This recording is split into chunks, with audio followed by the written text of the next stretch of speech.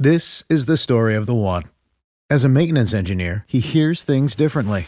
To the untrained ear, everything on his shop floor might sound fine, but he can hear gears grinding or a belt slipping. So he steps in to fix the problem at hand before it gets out of hand. And he knows Grainger's got the right product he needs to get the job done, which is music to his ears. Call, click Grainger.com, or just stop by. Grainger, for the ones who get it done.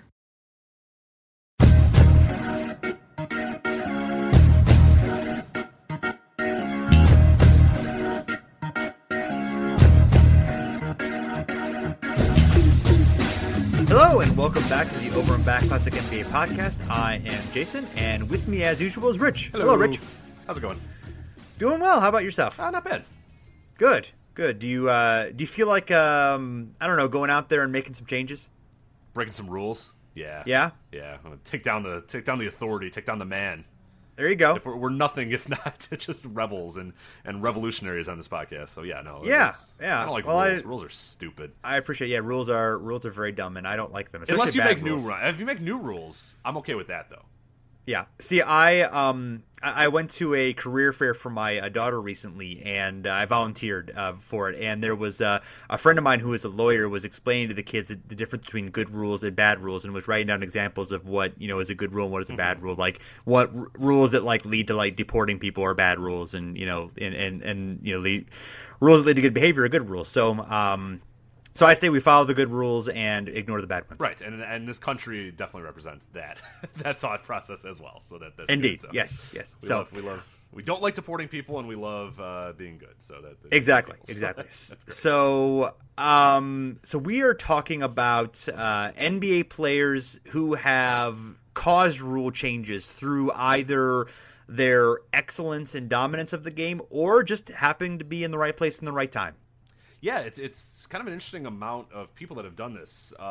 You'll see a lot of people on this list are guys. A lot of the early rules, and especially those are big, like the guys just dominating the games, guys that are just doing so much that you have to change something. They have to alter the game a little bit to try to get these people to not dominate quite as much. And of course, you could argue, hey, well, whatever, they're dominating too bad.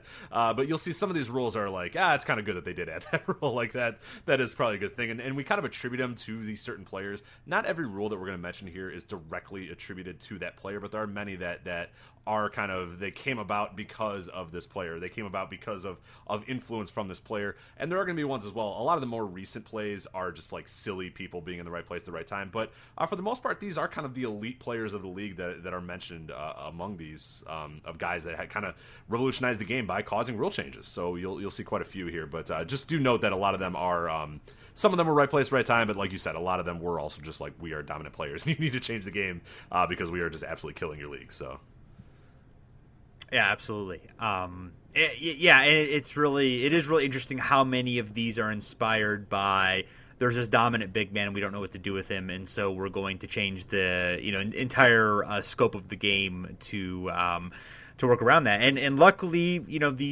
most of these rules led to basketball that led to improvement in the game. So most of them had good outcomes, but I'm not sure, or even the ones that didn't necessarily have good outcomes, usually they change course pretty quickly anyway. Right, yeah, the first one we're going to go 1936, and this was Leroy Edwards, and it was the 3-second rule, something we kind of always think of, but it wasn't a thing. The 3-second rule was implemented in 1936 to prevent big players from controlling area and to prevent rough playing under the board. Leroy Edwards is generally recognized as the player responsible for the implementation of the rule. Edwards was a 6'5" center in the early days of professional basketball. He started in college and he joined the professional Oshkosh, Wisconsin All-Stars in the National Basketball League in 1936. 3-second rule did not prevent Edwards from dominating the game throughout his career. He played professional ball from 1936 to 1949 and is considered one of the all-time best basketball players, but he is not in the Hall of Fame.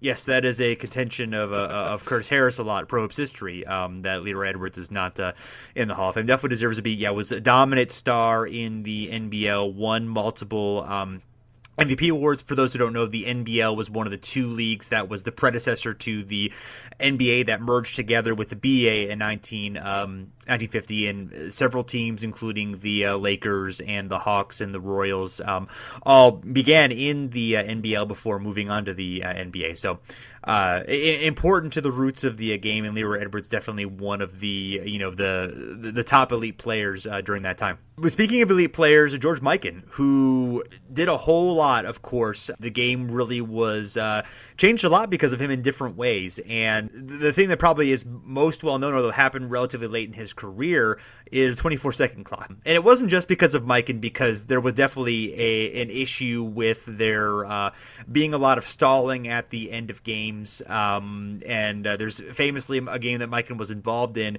His team lost 19-18 due to the other team basically stalling the entire way through. So his style led to sort of the introduction of the 24-second shot clock. And the owner of the Syracuse Nationals, Danny Biazzoni, basically came up with the idea of he thought that basically each team took 60 shots, and that if you shot every 24 seconds over the course of a 48-minute game, you would get 120 shots. So it was ended up being kind of a stroke of genius, and eventually he came up with the idea in 51 and then spent 3 years selling the other owners on it, and finally, once there were problems with attendance and feeling like the game was too slow, they adopted it before the 55 season, and the rest is history. It obviously revolutionized the game and slowly led to increased popularity, and everyone basically realized it was great for the most part almost immediately. Yeah, it's kind of funny. My buddies and I, we tend to watch a lot of Illinois high school basketball. We were really big fans of it, but they don't have a shot clock, and we were at the state finals quite a few years ago. It's almost maybe a decade ago, and there was a team that won like the state championship where they won like 24-10 or something like that, and they used like 4 corners, and they once they got up, that was it. They were not going to score, not going to pass, and it was just the worst game I've ever been to. It was so bad. I was like, God, why do we not have a shot clock, at least for like the finals or whatever, if you can't do it? But yeah, it's pretty amazing that there are still leagues that don't have shot clocks, and it's just it stuns me that people don't see the what it can do, because again, this adding the 24-second shot clock to the NBA was just incredible. I mean, it eliminated stalling, and it hiked up league scoring by 13.6 points per game. So basically saved the league, too. I mean, in a lot of ways, the league was just kind of boring and wasn't really doing much. And of course, the NBA, at many times would have these peaks and valleys, but this was a huge part of getting the league, to be something that people actually wanted to pay money to watch, because otherwise it's just really not that fun of a game without, the scoring dynamic in there. So definitely something that's awesome. There's also the Mikan rule, and it's actually dubbed the Mikan rule. The paint widening from 6 inches to 12 inches due to his dominance inside. The first year of the Mikan rule, George Mikan had 23.8 points per game. That was almost 5 points lower than what it had been the previous year, and his field goal percentage dipped to .385, and it had been .428 the year before. So we see, the combination of Leroy Edwards and the three in the key, including then the Mikan rule, where now the key is a little bit larger there, so that he can't just park himself down there, and he can't just be really close to the basket every time. He's kind of have to get away from the basket every so often. So we see kind of our first combination of those two rule changes kind of coming together to work to try to reduce dominance of certain players, in particular George Mikan.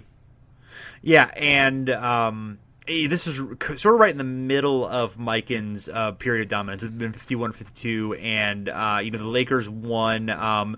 They won 5 championships in 6 years in the NBA. They also won an NBL title the year before then. So they were kind of on a run of 6 championships in 7 seasons. The only year they didn't win one was when Mikan was injured. So. He was definitely the most dominant player of his era, and probably. Not really appreciated how just amazing he was during that time, and how, obviously the athletes during that time, it was also still a very white-dominated game. There were a handful of black players who were in the league, but it was obviously a different game. It's a completely different population, a completely different thing. And I can understand in some ways, looking down on the segregated game, but Mikan was a tremendous player, and really, from all pretty much everything that's been told, pretty decent person too, and a pretty good ambassador for the sport during a time that was important in its development and in becoming eventually a major league sport in a few years afterward.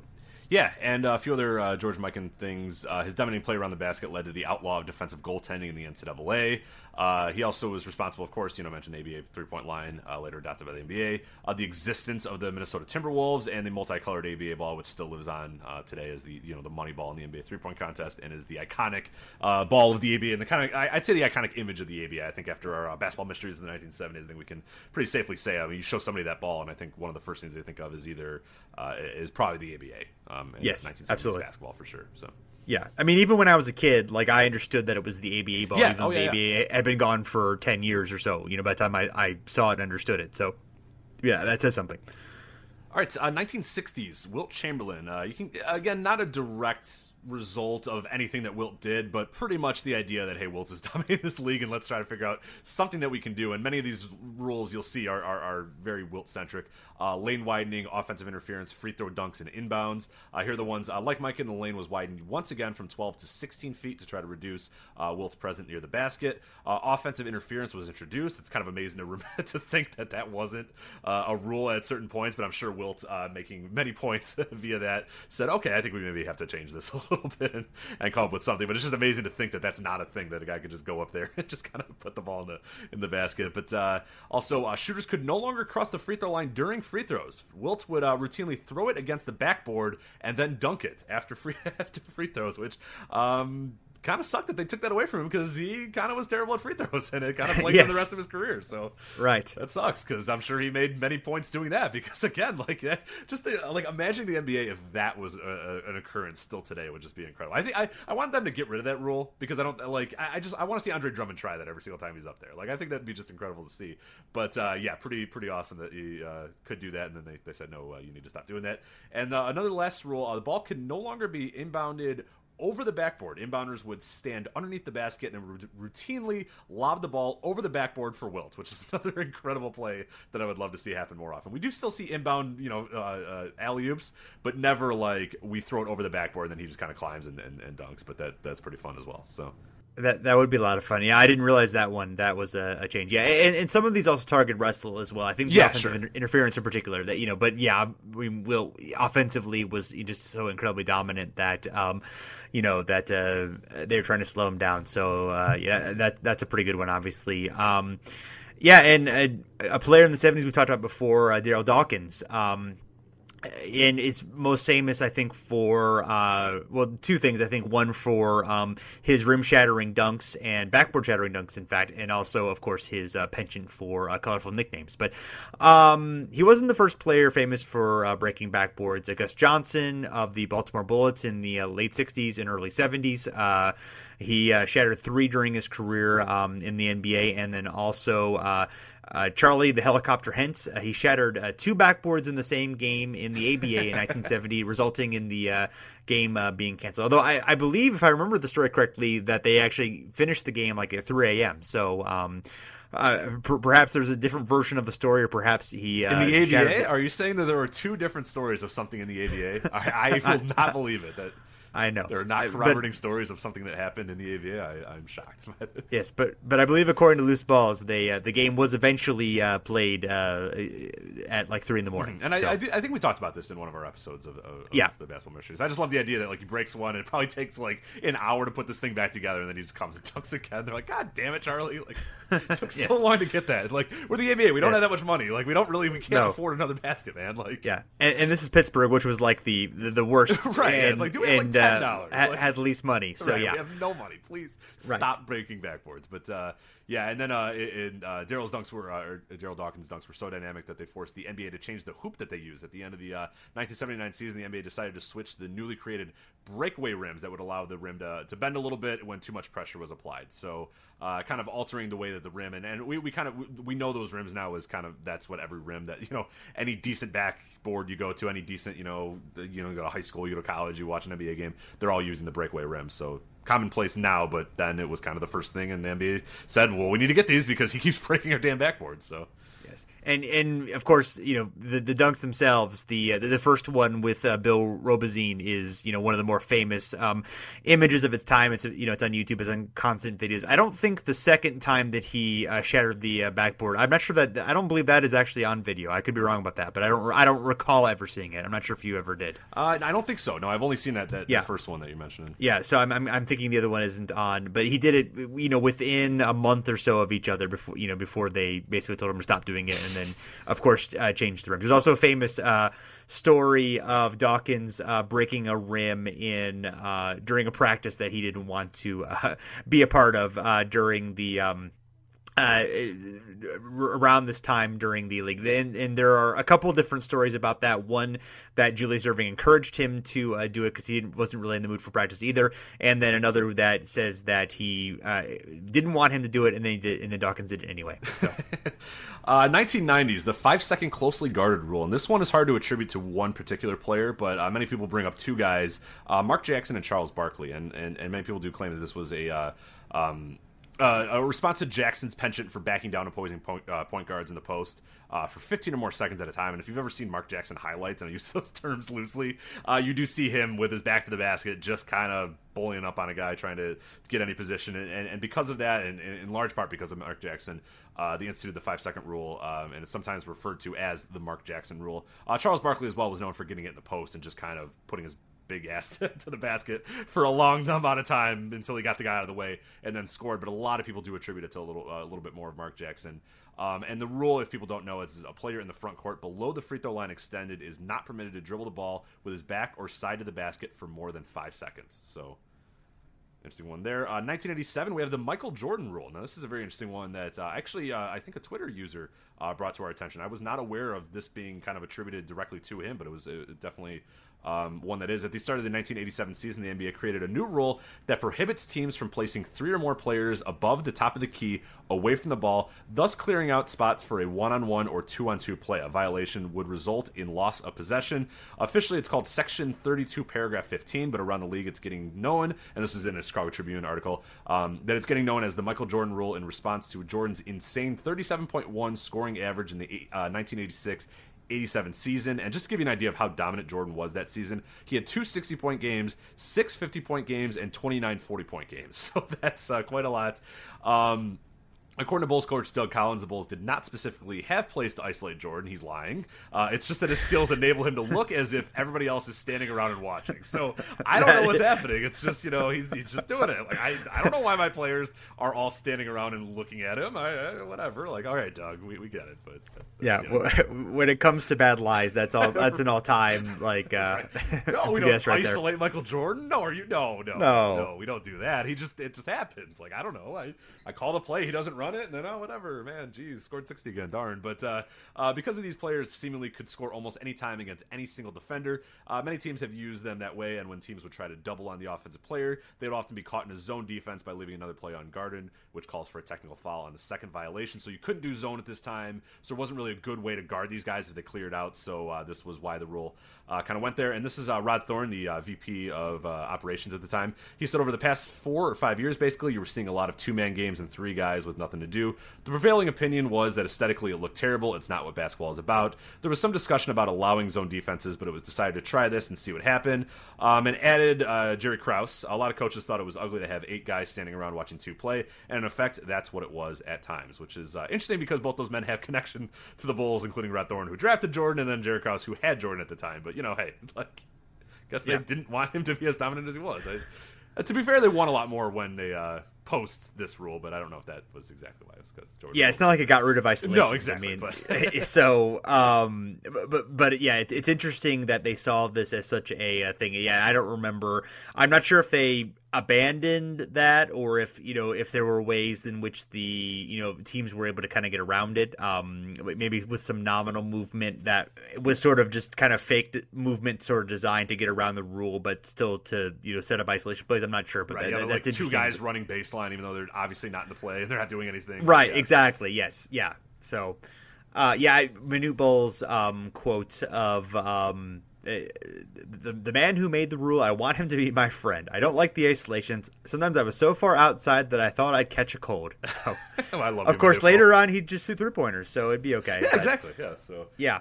Of course, on defense, during the time you had to basically stick with your man on defense. You could rotate on defense, but you couldn't just do what they do today and kind of cheat over to to somebody else. You had to really be very close to your man, or that was legal defense. So that obviously changed the dynamics there. Yeah, the Bulls center or whatever center they had an isolation player could just have him parked in the corner of the 3-point line with no desire to ever catch the ball. It's not like he was a stretch four. It was just get out of the way and then take your defender out of the way as well, including if it's a Manute Bol or guys that are really good at blocks. Just get that guy as far away from me as possible, and then I'm gonna isolate and go to the rim. So yeah, it was a good rule, but like you're saying, I don't know how strictly it was enforced because we saw, of course, through the 90s and much of the early 2000s that isolation players still dominated the league and in many cases dominated more than ever. So it didn't really help all that much. And Wilt Chamberlain believed that the rules they changed the rules to help Jordan dominate, while they changed the rules to prevent Wilt from dominating. If Michael was here right now, I would say to him, when you are so great that the league tries to change the rules in an attempt to stop you, then you can claim you are the best ever. Every rule change I've seen during your career has meant to enhance your game, such as shortened 3-point line,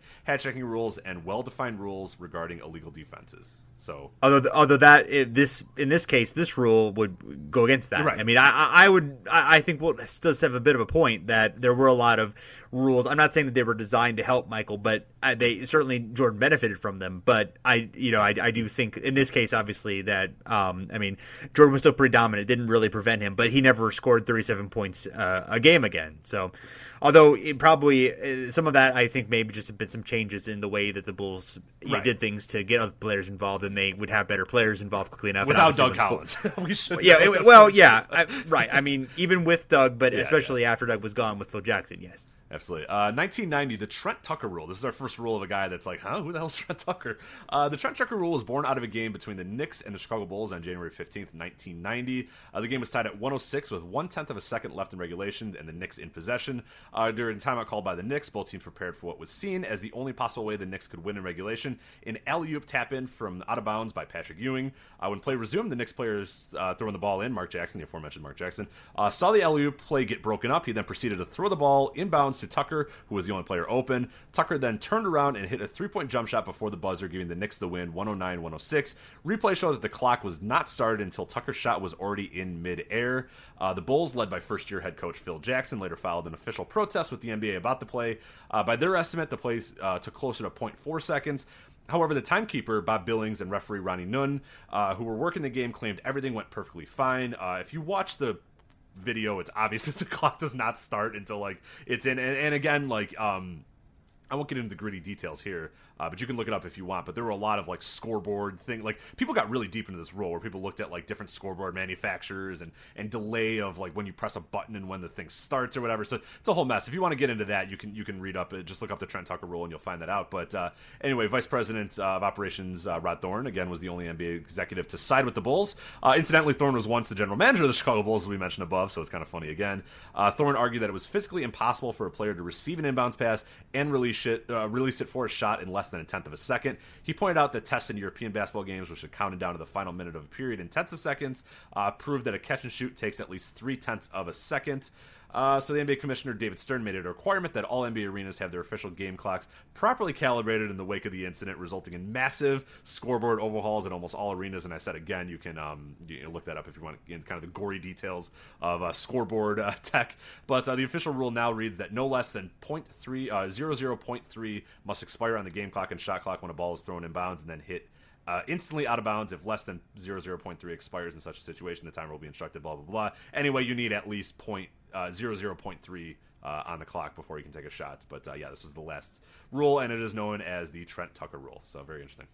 There you go. Yeah, and I like Phil Jackson's point where, that there were some arenas that were notorious for the clock holding at 1/10 of a second before the horn sounded. And then he said, as a player for the Knicks in the 70s, he noted that the clock there tended to run slower when they were behind and faster when they were ahead. The Celtics, of course, notorious for that. I'm sure the other arenas as well. When you have a home clock operator who works for the arena and is biased toward the home team, you're going to get stuff like that. So obviously that was a needed rule and makes sense. Yeah, and so the only types of field goals allowed at at point 2 or point 1 are a tip in or a high lob. So, and we've seen a few of those be game winners here and there. It's obviously pretty rare, but that does happen on occasion. Absolutely. I think earlier this year Marc Gasol did one, right? That's right. Yeah, that's right. Yes. Good point. So, Shaquille O'Neal has generated a couple of rules changes. One early in his career, after the 1992-93 season, they increased the steel brace strength and increased stability of the backboard to prevent the hoop from falling down. After Shaq broke it twice in the previous season, the glass remained intact, but the welts in the goal standard failed. So, and they also introduced technical foul for players who destroyed the basket. So, preventing him from doing so again. But there's you can easily find the video of him breaking the hoop and causing delays in games, much like Darryl Dawkins did before, but even in a perhaps more dramatic fashion, although not quite the shattering glass effect that the Darryl Dawkins video has. Yeah, I do like the Shaq one too, where the bat just like rips apart. And falls it's down. Impressive. It's like a horrible safety hazard for everybody involved. So, it's pretty good. It's amazing. There's also the Hack-a-Shaq as well. But, yes. Yeah, I don't know. Like, again, we haven't seen, like, there's kind of like, they don't want to go full on and like changing the rules a little bit, but it'll be interesting to see if in the next few years they have kind of went that way a little bit more and more of trying to figure out ways to reduce it. And I do wonder, because we all know it as the Hack-a-Shaq. Like there are the the horrible like Hack-a-Dwights and people, but no, it's Hack-a-Shaq because Shaq and Shaq rhyme or whatever. So I feel like when they do make the rule, they kind of have to call it the Hack-a-Shaq rule, right? Like if and when they do come up with something that's like a unilateral, like, okay, you cannot do this, or there's got to be something different about doing it, I think they're going to have to call it the Hack-a-Shaq rule, right? So I think we should keep this in place for whenever it does happen. But we have seen many of the rules alter a little bit for those free throws and when you can foul guys, how you foul them, all that sort of stuff. So right, intentional fouls. I'm all for getting rid of it entirely, but I guess I feel like it has not happened significantly yet so far this season. I could be wrong about that, but I feel like we have not had a whole lot of instances of happening. So perhaps just limiting it in that respect will save us. But so this is an interesting one, and sort of a long evolution where the with zone defense. The NBA had outlawed zone defense from back in the BAA days in 1947, and then stayed that way until the 2002 regular season. It's interesting talking about in the Jordan rule from '87 ahead of time, how they had kind of considered zone as a way to kind of prevent isolation heavy play, and then finally 15 years later or so, they finally decide, okay, I guess we're going to go with zone.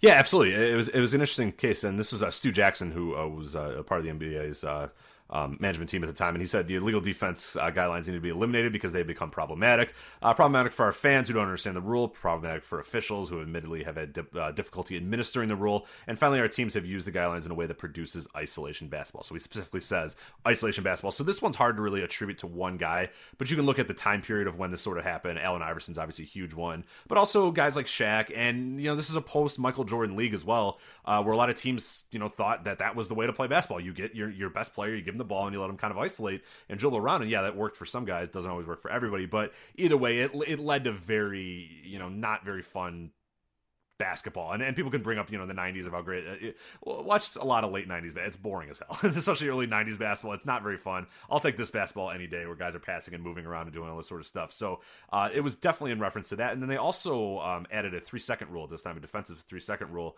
And Stu Jackson again said, when we eliminated the legal defense guidelines, the number one concern was teams would take bigger players like a Shaquille O'Neal, Theo Ratliff, Sean Bradley, or Dikembe Mutombo and simply put them in the middle of the lane to camp out and prohibit drives to the basket and encourage low percentage shots. In an effort to help alleviate this concern, the defensive 3-second violation was recommended. So they added, I think they added that on a year later or so, or quite a little bit after that, because they realized, oh shit, like those guys could just park down there and that's not a problem. But then they added that, and then I think we're pretty good now. I kind of like the way that defense is played in the NBA now, and I think there's a little bit more skill involved in kind of playing spots, and you don't see teams running like 2-3 zones or any of these like box and ones. You don't see a whole lot of that, but it allows guys to kind of play off their player a little bit and play lanes a little bit more. And famously LeBron James, especially in his Miami Heat tenure, would kind of play in the middle of the safety and would kind of guard whoever needed to get guarded and kind of influence the play that way. I like it that way. I don't know what you feel. Yeah, I mean, I do. I mean, it's allowed defense to get more complex, and it rewards more intelligence and versatility and speed and, those type of things, and quick hands and that kind of stuff. And you can't really – it's much harder to hide a bad defender than it used to be as well. So I think it's – I think the more that we encourage movement, the more that we encourage skill, the more that we encourage intelligence, I think it makes for a better game. And I think the game has evolved in a, it's not a perfect game now, but it's definitely, I think it's much more watchable than a lot of the late 90s, early 2000s are. There's some good stuff in the late 90s, early 2000s. I don't want to disparage. No, I love that era. I love that era. But it's definitely it's acquired taste. Yeah. When you watch it, like go watch on the Hardwood Classics or whatever. Go watch it. It's like it's a whole different league. Like you have to kind of be like, oh, okay, yeah, right. Yeah. This is what I'm going to watch now for the next hour. Like, the giant baggy uniforms don't help either. No, God, that hurts a lot. Yeah, and Bill Walton on commentary that helps for me though. But okay, well, depending on your point of view, exactly. And you got Snapper Jack. Who am I thinking of? Snapper Jones. Yeah, he's on a lot of those games too, like the late 90s. Oh yeah, good old Steve Snapper Jones. Yeah. Yes. And then unfortunately you have Isaiah Thomas also on commentary, which is yeah. There was one game I watched and it was like there was two games back to back, and I watched one of them was Isaiah on commentary, which is awful, and then there was Magic on commentary, which was equally bad. Yeah, Magic was really terrible at commentary. I feel like Magic was worse. I don't really remember because he kind of Isaiah the entire time. It was like Magic Johnson. It was like if you gave Magic Johnson a microphone, like what do you think Magic's going to do? Like half the time, and it's just like he kind of was just like smirking. You could tell he was kind of laughing or whatever. Yeah, Isaiah was pretty terrible. I mean, Isaiah's on NBA TV now, and he's not horrible, but Magic was pretty terrible. Almost, he was. What's worse, his late night show or his commentary or his coaching? I would imagine the late night show would probably be the worst. Okay, but right. There you go. It's weird because a lot of people talk about, and obviously, like Magic Johnson was a genius basketball player, so you would think that he would be able to talk about the game in an interesting way, but for whatever reason, he just doesn't have the ability to convey that, or he just thinks that saying platitudes is what you're supposed to do as a commentator. I don't know. Yeah, it's an ex-player problem. I mean, it doesn't happen as much with the NBA. I think it's pretty good. I mean, you watch football games and it's just like ex-NFL players being like, yeah, I gotta try harder. You know what I mean? Like that sort of stuff. But like the NBA, I think it does a pretty good job. But there are still those guys that you kind of that have those. There are some. Yeah, there are some really good ones too. Yeah. But yeah, Reggie Miller not so good. John Barry not so good. But yeah, a lot of Brent Barry's great. Chris Webber's pretty good. Webber's getting a lot better. I noticed that earlier this year. I'm like, you know what? Webber's actually pretty good because he was pretty terrible in the beginning, and I think he was nervous to kind of get too much into the X's and O's and get too much into that. But like the NBA, people love that. I mean, you're not going to really bore a lot of people by giving your expertise on basketball. So go for it, do it. But yeah, he's definitely gotten better. Exactly. 2004, Vince Carter. This is a rule that he had. It's not really dubbed the Vince Carter rule, but it is in direct relation to him. In 2004, the NBA informed Toronto Raptors star that he could no longer listen to music on his iPod during the 20-minute warm-up period before each game. Carter recently started listening to the music on his headphones. He uses his hip new iPod, and that was a violation of the league's rules on proper attire. So they told him no more headbuds and no more iPod. So. Yes. So, when earbuds were a new thing. Yeah, exactly. That's been revolutionary. There with his sweet iPod and his earbuds. 12 years ago, yeah. It's just amazing. Because when you read it, they're like, on his new Apple iPod, you're just like, oh, yeah. Like that was like not a thing for... I bet he could fit a whole 100 songs on it. He had the shuffle, though, so I don't know how... okay. I don't know. I don't know which one. The iPod shuffle is just a weird, like, add music to it. We'll just play whatever we want. Like, why would I want that? Yes. So here's a fun one from 2010. No upside down logo headbands. The NBA made a move to outlaw them after Rajon Rondo famously wore his headband with the iconic NBA logo upside down. Kelly Dwyer at Ball Don't Lie wrote that in the 90s, when headbands were starting to come back into vogue after a 20-year or so absence, the NBA decided to cash in and replace all the team-issued headbands they provided free of charge to their players with a version that featured the famous NBA logo on top of the team colors, and you had to wear the logoed version for fear of a fine. Rashid decided to turn his headband inside out, but the league came down on that, so eventually he stopped. And then Rondo stopped wearing headbands altogether for a while and then returned to wearing them with no logo presence. And And then this year, he was the first player since Ben Wallace to wear a headband in-game for the Chicago Bulls. In fact, the Bulls have long had a rule which Ben Wallace violated about wearing headbands, which is a very Bulls thing to do. Dumb rule. It's so stupid. And it was like the beginning of the end of the Ben Wallace and the Bulls era thing. But like, he came out and Skiles was pissed and the Bulls were nuts, and it was like, oh god, yeah. Who cares? It's like the Yankees, and it's like that Simpsons episode with all the baseball players and Don Mattingly, it shaves his sideburns, and they don't know what the sideburns are. Eventually, like shaves half of his head. So it's good. I told you to shave those sideburns. That's great. My favorite Simpsons episode ever. But it's pretty good. Caron Butler, 2010. No straw chewing during games. This is just a bizarre rule that I could not fathom happening. But one of the more bizarre rule changes came in the NBA in 2010 when an NBA official, the aforementioned Stu Jackson, contacted then Dallas Mavericks forward Caron Butler, informing him that he was no longer able to chew straws during games. No longer able to chew straws during games. And this is from ESPN.com. NBA executive president Stu Jackson phoned Butler on Tuesday and told him to leave his straws at home. Butler did not play against the Los Angeles Lakers due to a reaction to medication, so he was unable for comment, but the Mavs confirmed that the league is serious about outlawing straw chewing. A local radio show talk host encouraged fans to come to Wednesday night game against the Lakers bearing straws to show their support for Caron Butler. And then they come into detail here. The habit is not new to Butler, who reportedly had chewed plastic straws at a rate of 12 per game for years. He disclosed in a chat on NBA.com in March 2009 that he started chewing straws in games as a teenager. Very, very strange here. And this would not be the first interesting habit that Butler had to kick. In the summer of 2009, Butler blogged on NBA.com that he had lost 11 pounds just by giving up his daily addiction of drinking at least 6 12-ounce bottles of Mountain Dew. I was going through withdrawals, Butler said on NBA.com. Honestly, those first 2 weeks without the dew were the roughest 2 weeks of my life. I'm talking headaches, sweats, and everything. Butler said he used to drink the caffeinated soda before Wizards practice and would knock back 2 before games. I like that Caron Butler is 11-year-old me, because I had the exact same addiction as I was a fat 11-year-old.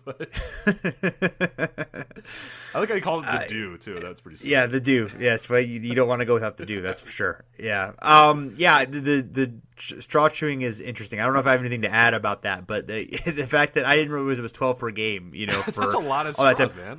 I kind of forgotten that they'd asked him to stop, and he didn't mean he was around for a number of years. I don't know. This was around the time he stopped kind of being a star player, but I don't know if like that was like Samson cutting his hair, if like not being able to chew the straws like took away his basketball powers and he only became an okay player. But anyway, it certainly wasn't the dude that was doing it, but yeah. Yeah, it's interesting. And if you look up if you do want to look it up, if you look up Caron Butler straws, you will see many, many pictures of him, including he had like they weren't always like sometimes they are like a big straw, which seems like very dangerous, but sometimes they were just like a little piece of a straw that he would just kind of put in his mouth and chew on or whatever. So that I don't know if I necessarily care all that much. I mean, yeah, sure it's a choking hazard or whatever, but like there are times when you see him on the court with like a big straw and you're like, all right, that maybe not be the best idea. Right. So.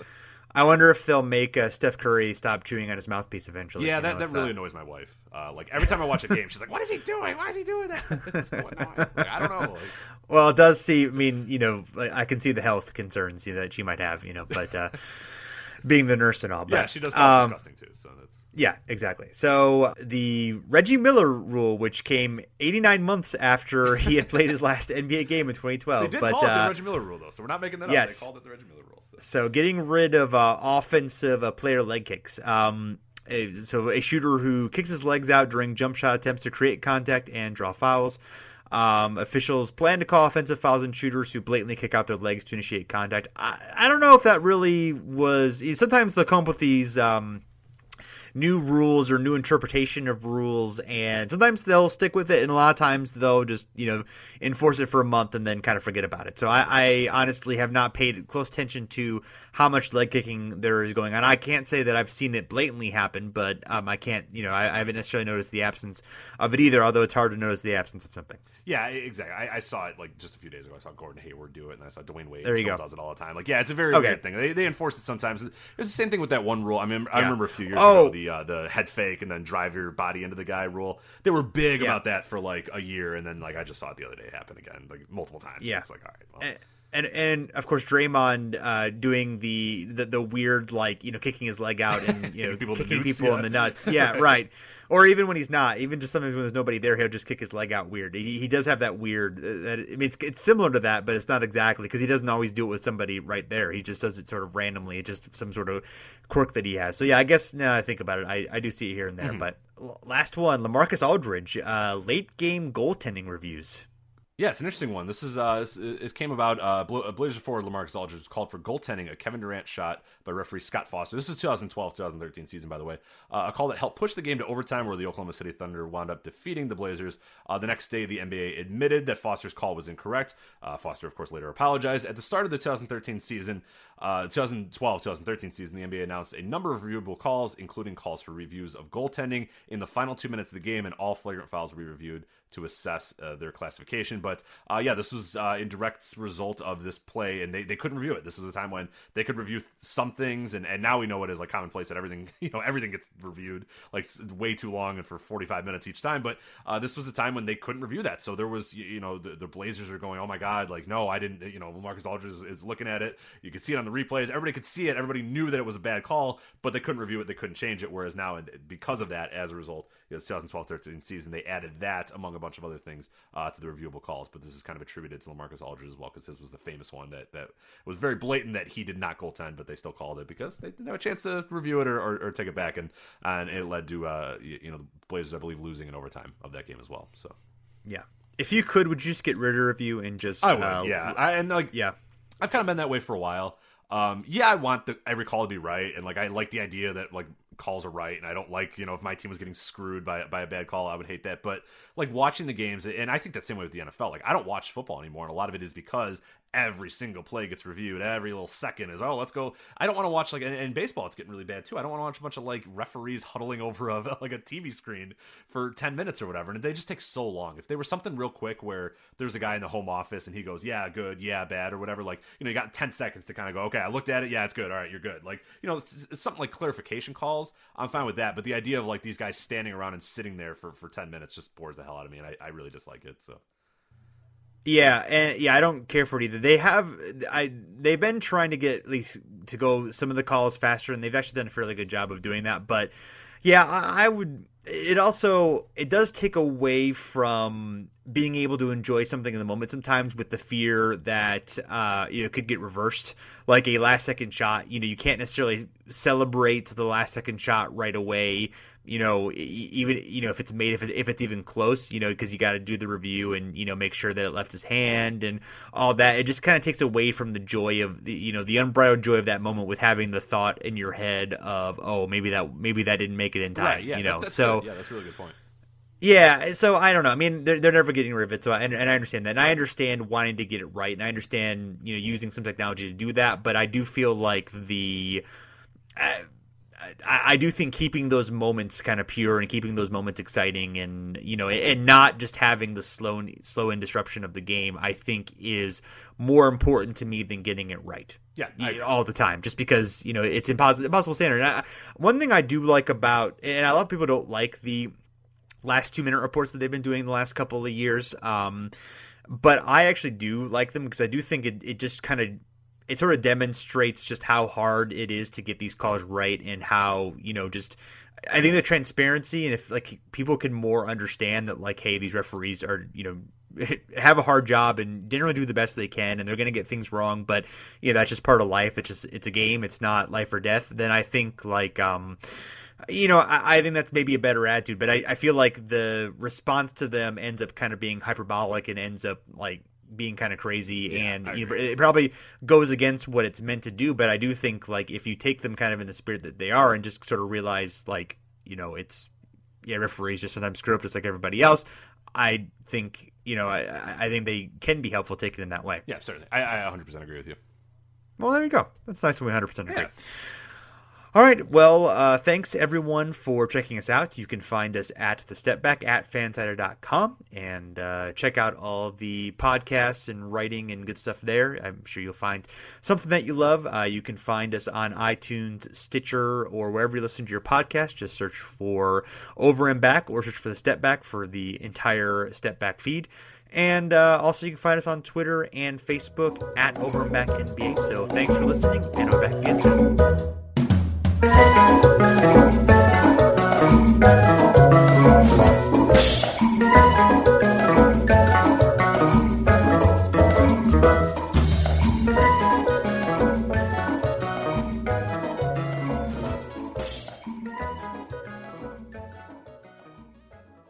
This is the story of the one. As head of maintenance at a concert hall, he knows the show must always go on. That's why he works behind the scenes, ensuring every light is working, the HVAC is humming, and his facility shines. With Grainger's supplies and solutions for every challenge he faces, plus 24/7 customer support, his venue never misses a beat. Call quickgrainger.com or just stop by. Grainger, for the ones who get it done.